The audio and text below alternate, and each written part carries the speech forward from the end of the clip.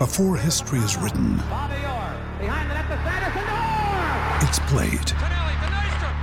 Before it's frozen in time, it's fought one shift at a time. Before it's etched in silver, it's carved in ice. What happens next will last forever. The Stanley Cup Final on ABC and ESPN Plus begins Saturday. Another day is here, and you're ready for it. What to wear? Check. Breakfast, lunch, and dinner? Check. Planning for what's next and how to save for it? That's where Bank of America can help. For your financial to-dos, Bank of America has experts ready to help get you closer to your goals. Get started at one of our local financial centers or 24/7 in our mobile banking app. Find a location near you at bankofamerica.com/talktous. What would you like the power to do? Mobile banking requires downloading the app and is only available for select devices. Message and data rates may apply. Bank of America N.A., member FDIC.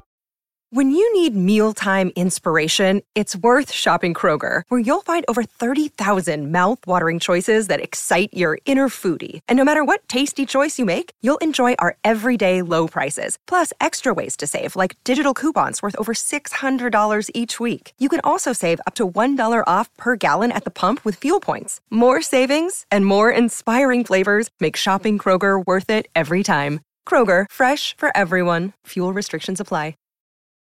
You're listening to a new podcast from The Cricketer. Welcome back to The Cricketer Podcast with me, George Tabell. I'm joined, as ever, by Jonathan Trott and Phillip Brown. Morning, guys. Firstly, let's start with, as ever, where are you in the world? Trotty? Morning, George. Brownie, I'm currently sat in my hotel room in Sylhet. We've got our last T20 this evening. We unfortunately lost the first T20 on Friday night, which was a good game. We got a little bit closer than perhaps should have. Bangladesh was sort of running away with the game, and they ended up winning by 2 wickets with 1 ball to spare. So it was a good game. So an exciting game and a must-win game for us tonight. Brownie? Manchester. At the moment, I went to, as Jonathan knows, I went to the T20 finals day all day yesterday and saw some very exciting cricket. I saw very excited crowds. Lots of people in fancy dress, but the cricket was great, and the games kind of went down to the wire and produced some fantastic photos, which is what I'm about, as you know. Good stuff. Trotty, what I want to talk to you about really this week, ahead of the 4th Ashes, the men's Ashes test at Manchester, is batting at number 3. England don't seem to know who they're going to put at number 3 at the moment. Firstly, do you have any thoughts about who you would put into the role? Yeah, it's a tricky one. I think Ollie Pope had done really well the last couple of games. Ireland, you thought he had a good game, a very good game. And I think that position, the way that he bats and the attacking style, I think nowadays that number 3 position has changed. I just think they all play the same in a way or within their own game. Whatever suits their style of play. You wouldn't say that the way Zach Crawley is exactly his traditional opener, and they just go out and play now the way that Brendan McCullum and Ben Stokes want them. So I don't think the position necessarily dictates how a person plays anymore. Whereas perhaps when I played at number 3, it did a little bit, and what was required of you and the responsibility you had to, you were entrusted with. So, it's really difficult. I don't know. I wouldn't know that. I think they've had to go with Harry Brook, Moeen Ali. Who knows what they could do this week? Ben Stokes, who maybe did. Who knows? Yeah, well, that would be my choice, funnily enough. I mean, that isn't so outlandish, is it? He looks as if he's got the technique. He looks as if he's got the temperament to pull that role off, doesn't he? Again, and we chatted about this last week, where you're trying to almost sort of fill a gap because of a sort of need. And I think you may lose the effectiveness that he has batting with the tail, like we've seen in the last 2 games. You don't want to lose that. Again, I'm not saying you don't want to expose him to the new ball, but if England get a good start and he comes in at 200 for 3 or 200 for 4, he's probably the last person in the world you want coming in after the ball's 50 overs old and he's got 30 overs of an older ball. So, you don't want to. You might be creating a problem elsewhere by trying to sort of have a stopgap up at the top of the order. So someone else has got to do it. You know what you were saying about they play the same way now, and that's largely true. They play pretty aggressive cricket, as we know. Can you do that against the new ball? Is it not always going to demand a little bit of restraint if you go looking for it, if you go pushing for it? Yeah, and I think it does require your technique to good balls to be good, as we saw with Moeen. And if your technique isn't there to keep out the good balls, I think it's more a case of putting pressure back on the bowlers and putting away the bad balls against the new ball. Whereas, again, and I'm very, very hesitant to say when I played, but the game seems to be very different the way that's being played now. Current England side is that you would perhaps leave balls that nowadays they have a swing at. We think about the first ball of the series with Zach Crawley, smashed it through the covers. If he had nicked off nowadays, I go, well, that's the way that the game is. That's we saw what happened when Australia took the wicket with the first ball of the series last year. But nowadays, I think the whole way that the batsman, the pressure put on batsmen, the responsibility and what's expected of them is a little bit different. So that's why I think they could put anybody at 3, and if they did well, it's just like they're batting at number 5 or 6, really.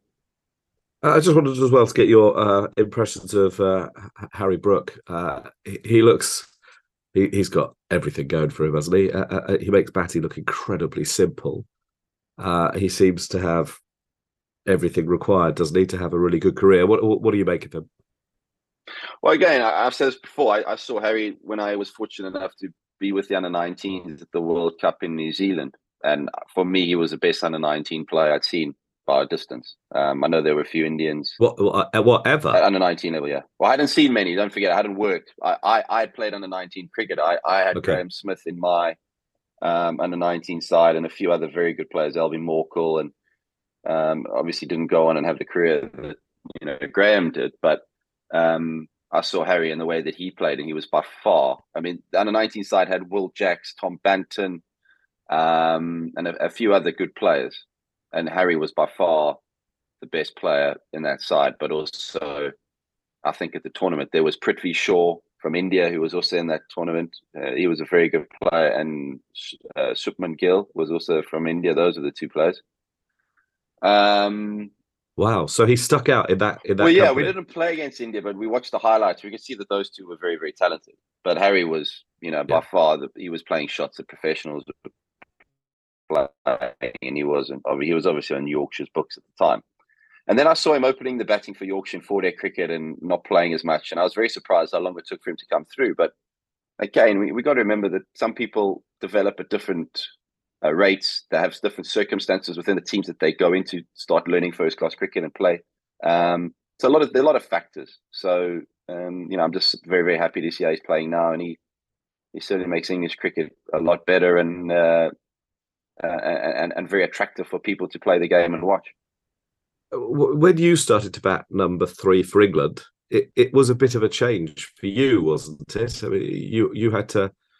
Well, I mean, you made your debut at 6, didn't you? I made my debut at 5. Ian Bell moved up to 3. Paul Collingwood went to 4, and I then slotted in at 5. And then from my second Test match onwards, I was at number 3, but just purely because there was a gap there. I'd always batted forward Warwickshire. And that was fine. Did that make much of a difference? Well, yeah, I had to adjust a little bit. And I always say this, people ask about number 3. I batted behind Alistair Cook and Andrew Strauss. So a lot of the time I'd go in, in the 15th or 20th over, sometimes after lunch, But when Straussy retired, I felt that there was a huge difference in the amount of times I went in early when they was trying to search for that opening partner to replace Andrew Strauss to bat with Alistair Cook. And that no one really ever sort of, took that opportunity really well, like Andrew did, obviously, to play 100 Test matches. So my job was made a little bit harder then. And that's what number 3 is about. You could be in second ball, you could be in 200th ball, 300th ball. So that's what makes it tough, I think. But it's always fun, facing the new ball, I say, with a pinch of salt. In an ideal world, would you prefer your more experienced players to offer to do it? Ideally, would you like Joe Root to be saying, "I'll go 3"? Because I think he was opening the batting in the Ashes 10 years ago. Yeah, again, because we're trying to find an opener. He'd never really done it, I don't think.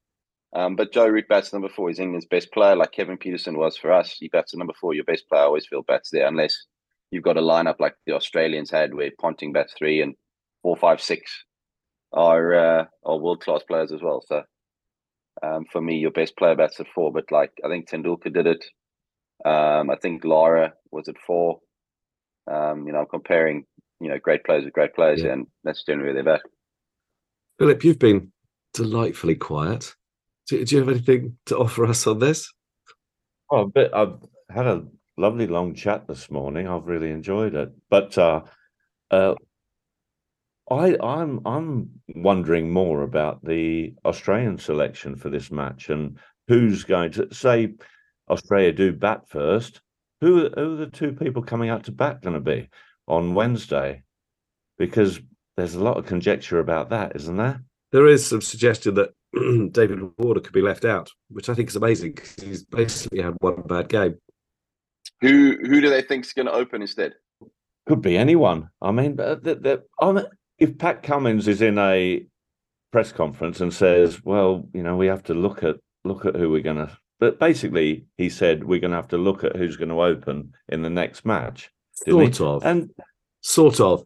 I think it was in the context of, they obviously have at least 2 really good all-rounders, don't they? And you don't. Cameron Green is a special player, I think. And if he's fit to come back, and it looked like he was going to be, you want to find space for him. But Mitch Marsh scored a fantastic 100. I mean, it was a really, really top-class innings. And, of course, he's also a very good fielder and a more than useful bowler. So do you end up in a situation where you're trying to squeeze Mitch Marsh at the top of the order? I mean, you could do that. I don't know.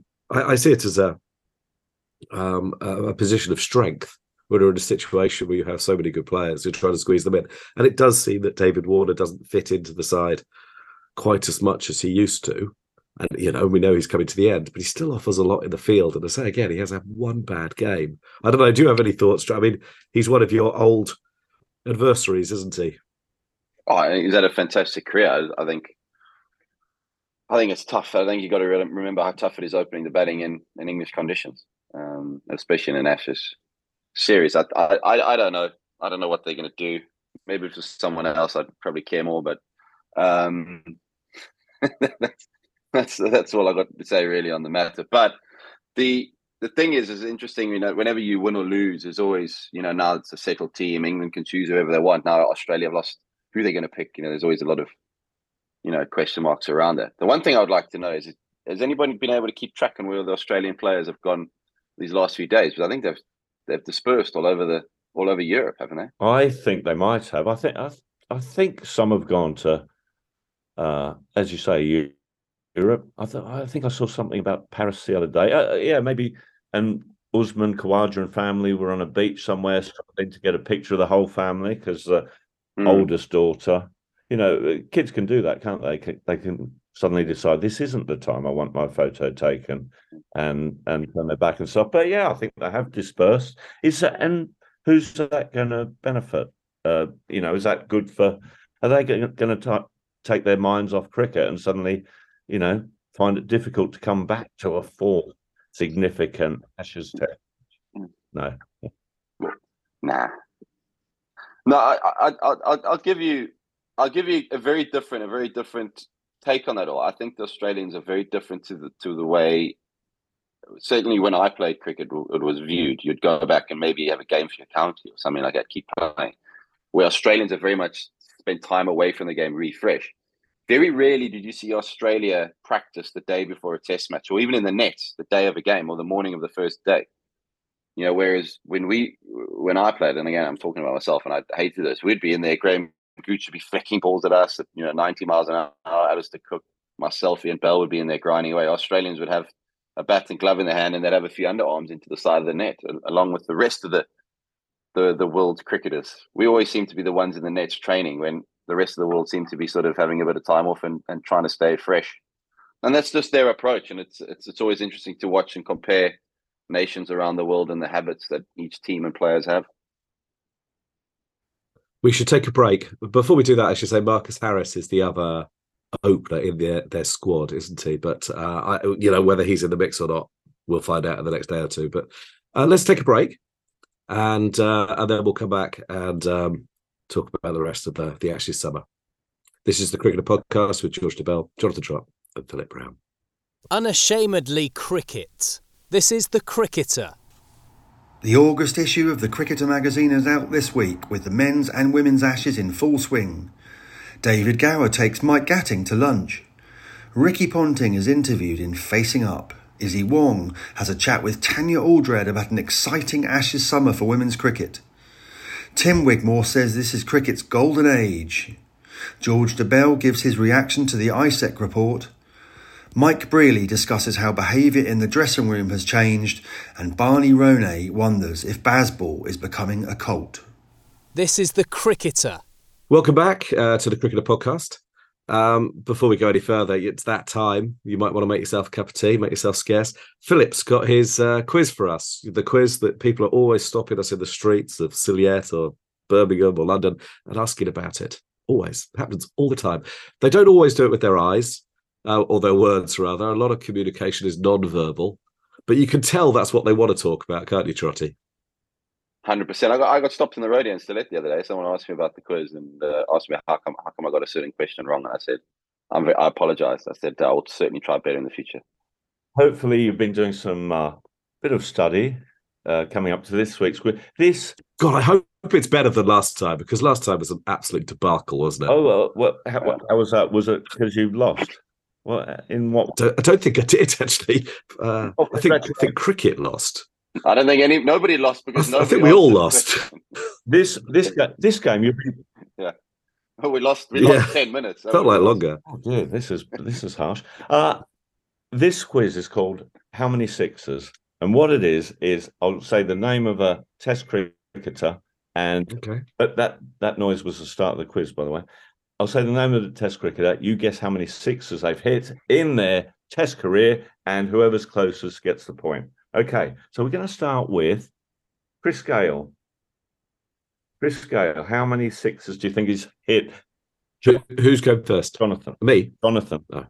I'll say 120. Okay, I'm going to win this one. I'm sorry, what are we talking about? Their Test career? Yeah. Well, it's definitely fewer than that. So I'm just going to say, I'll say 95, but it's something like 85, isn't it, actually? Well, it's 98. So you're right, George. You were right to be confident. You have won that point. So well done to you. Thank you. Next one I'm going to mention is Brian Lara. Let's stop with that. Brian Lara. So you go first, George. Well, I better had, because Trotty's actually gone. He's back. He's back. He wouldn't miss this quiz. He wouldn't miss the quiz. Doorbell's going again. If Brian Lara, how many did we decide that Gale had? 98, did you say? Yeah. I'm going to say that Brian Lara had 96 then. Okay, Jonathan? Want to go a little bit lower than 90. that, maybe? Yeah, well 90. Well done. 90. 88. So all to play, coming to the last one. So whoever gets closest with this one wins this week's quiz, which is how many sixes? Ben Stokes. I'm going to make George go first because I think he plays tactically. 109. 109 says George. And Trotty? Oh, I don't know. 105. What a shame. 123. He scored the most sixes, obviously, in the history of Test cricket. He's a hero. He's a lovely man. He's playing at Old Trafford in, a few hours, really. Quite a few hours. And that's the end of the quiz. Well done, everyone. I think that went really well. I'm a big fan of this week's quiz. Well, we'll just move on from that as quickly as possible, shall we? Trotty, let me ask you about Ben Stokes. He's a funny cricketer in so many ways. I mean, I think all of us are going to agree that he's a great cricketer. I think he's a really special cricketer, one of the best English cricketers I've ever seen. His record is, it's obviously very good, but he's got a batting average of something like 36, 37 and a bowling average of 32 or something. It doesn't go anywhere near reflecting how good he is, does it? No, but I think you've got to take into account the all-round, not just Test cricket, but what he's done in ODIs, World Cup finals, T20 finals, ODI finals. And I think he's your typical person where the stats at the end of his career won't show exactly what he did for English cricket and how important he's been. Very similar players. I think a lot of the time he would have been as a young player. If you take out, it'd be interesting if you took out and just had the last 3 years, what he averages in the last 3 years in Test cricket. I think it'd be a very different story. So for me, that's the one thing. And who knows what it might end up being? It might end up being over 40. I think sometimes for all-rounders, we always try and compare rounders and have Jacques Kallis at the top of the list with everything. But, Jacques Kallis, as a greater player as he was, he never won a World Cup. Sure, Trotty, who would you rather have in your side, Jack Kallis or Ben Stokes? That's a tricky one. Depends on the balance of the side. It's a really complicated one. Okay, a fully fit Ben Stokes or a fully fit Jack Kallis? God, I'm going to have to push you. Brownie, I'm going to ask you the same question. I would have to go with... It's a real tricky one again. I'd probably go Kallis, if I'm honest, in all honesty. It's a completely reasonable answer, Brownie. Thank you. Well, I was thinking of going Kallis only because I don't want to share a dressing room with Ben Stokes, because eventually I'd wind him up the wrong way, wouldn't I? And you'd wind up Kallis the wrong way as well, to be fair. You would wind up Jesus. Let that hang in. Actually, I was once, after a test match in Cape Town, The Guardian got in touch and said, we need a picture of Jack Kallis. He's won a test match 10 minutes before, and, he's in to celebrate. Got the message to him, came out, no problem. Where do you want me? What do you want me to do? The loveliest bloke in the world, Jack. And I thought, who else was going to do that? So, but yeah, for that, they're both. Oh, they're both. You're comparing the very best, aren't you? But just on that. Yeah, but also that's just people from Cape Town, generally. Well, wait there. Dale Steyn told me he'd rather have. I asked him that question. He went for Stokes. Interesting, eh? I can think of one maybe whose stats so misrepresent or so poorly represent what a fantastic player they've been to the team. Because I'll give you one, and it's another all-rounder, Andrew Flintoff. Was Freddie? How many fifers did he get? It was only 2 or 3, something like that. Yeah, and I would argue that he was a great fast bowler for a while. I'd argue he was a great fast bowler, and his stats make that look like a ridiculous argument. I think we're going to have to end it there this week because just due to popular demand and the fact that Trotty has a flight to catch or a meeting to go into or something like that. Yeah, meeting. So listen, thank you very much. Got to prepare for this T20. Thank you very much for joining me this week. Good luck with your weeks, guys. And we'll hopefully see you after the 4th Ashes Test. This is George DeBell for The Cricketer. The Cricketer with George DeBell and Jonathan Trott is a Sportverse production. Check thecricketer.com for future episodes or wherever you get your podcasts. Sports Social Podcast Network. Judy was boring. Hello. Then Judy discovered ChumbaCasino.com. It's my little escape. Now Judy's the life of the party. Oh, baby, mama's bringing home the bacon. Whoa, take it easy, Judy. The Chumba life is for everybody. So go to ChumbaCasino.com and play over 100 casino-style games. Join today and play for free for your chance to redeem some serious prizes. ChumbaCasino.com. No purchase necessary. Void where prohibited by law. 18+ terms and conditions apply. See website for details.